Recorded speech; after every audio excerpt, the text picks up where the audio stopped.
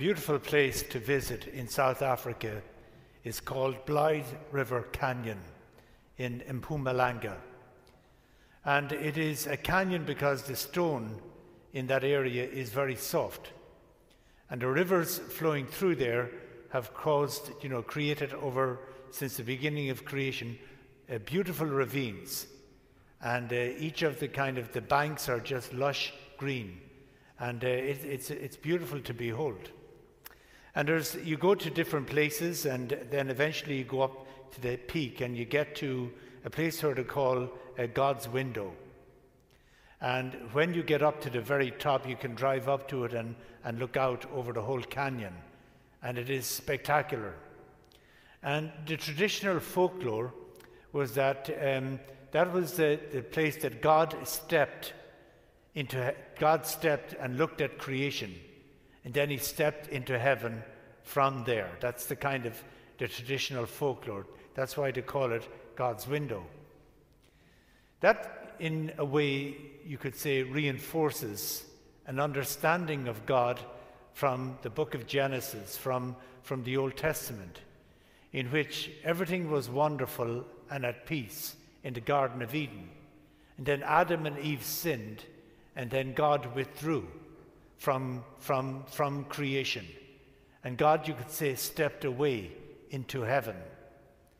And sometimes we even talk about, looking up to heaven, looking up and away from God, so much influenced by primitive cosmology and a primitive understanding of our faith. And that is something that Jesus wants to change. Because one of the first words of Jesus in the Gospels is the word repent. And the word repent means to change your understanding of God. So the understanding of God that Jesus wants us to have is revealed in the baptism that happens in the Gospel of today. Jesus comes out of the water when he was baptized by John in the River Jordan. And when he comes out of the water, the heavens opened and the Spirit descends. And he says, "This is my beloved Son, in whom I am well pleased." And that is a beautiful revelation of how Jesus is trying to communicate to us how God is in the world and how God is in our lives as well. Heaven is not up there, and God is not up there. What Jesus is revealing to us is that God has made his home in every human being. And that is where God dwells. God dwells within every human being. And what Jesus is saying is, when he's baptized in the River Jordan and the Spirit descends, what God is saying through Jesus is, this is where I am. This is where I am to be found. This is where heaven is. Jesus instead of separation, he's revealing union. Instead of anger, he's revealing pleasure. And the traditional way that we've looked at God is separate and God is angry and judging us. And this is why Jesus is bringing about a new understanding of where God is. Jesus is the beginning of a new creation, of the communion between the human and the divine. Now, understanding and knowing this and experiencing it is very difficult in our lives. And that is why the water plays an important part. Because coming out of the water, Jesus was leaving behind some very powerful forces that exist in our lives that contradict and work against an experience of belovedness, an experience of God being present within each one of us. So the important thing about the water was, what Jesus wanted to do was to disidentify with anything that wasn't of God in our lives. And this can come in many different ways.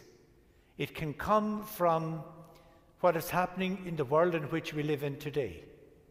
Just yesterday, I was in a nursing home giving somebody the last rites. And sadly, the person is dying. The person had COVID.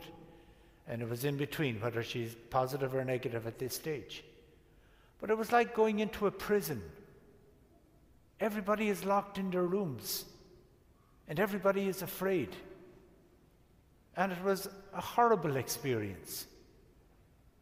You know, you have to fill in this form and tap in a pad about all what you're doing, what you're not doing, and then you have to get sanitized, and you have to get a mask and your temperature taken, and you can go here and go there, and it's a very hostile environment. And that is why Mark's Gospel is very appropriate for today, because it is written for people who are living in a hostile environment. And notice in Mark's Gospel, the minute that Jesus encounters God in that new way, he is driven into the desert and the devil attacks him.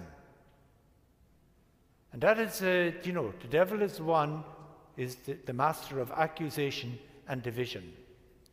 So there is the culture, the environment in which you live in can diminish our sense of being beloved by God. And another thing that can work against that is bad things that happened in our lives. I just want to read some of it here, because we universalize negative experiences of life. And instead of making it a partial and painful piece of life, we have made it the norm that must be obeyed. We hold it, nurture it, sustain its existence by our attention and obedience. We enshrine it by allowing it to dictate our moods, decisions, and actions.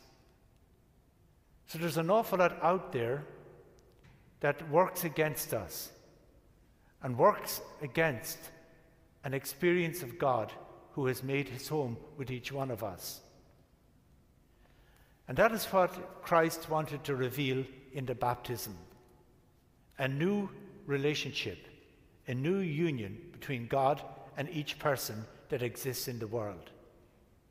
It's not enough to be focused on turning away from stuff reflected in the waters of baptism, but we must turn towards something. And that turning towards is keeping our eyes focused on Christ, on listening to his word, and looking at how he actualizes that belovedness in the life and way he lived, especially by his words and actions of healing and kindness. So when we reflect on the baptism of Christ, we are looking at a mirror of who we are, that we too are God's beloved, in whom God is well pleased. We may not always be living out of that. We may be living out of something else, especially in difficult times. But it is the truth of who we are, and it is the truth of every human being.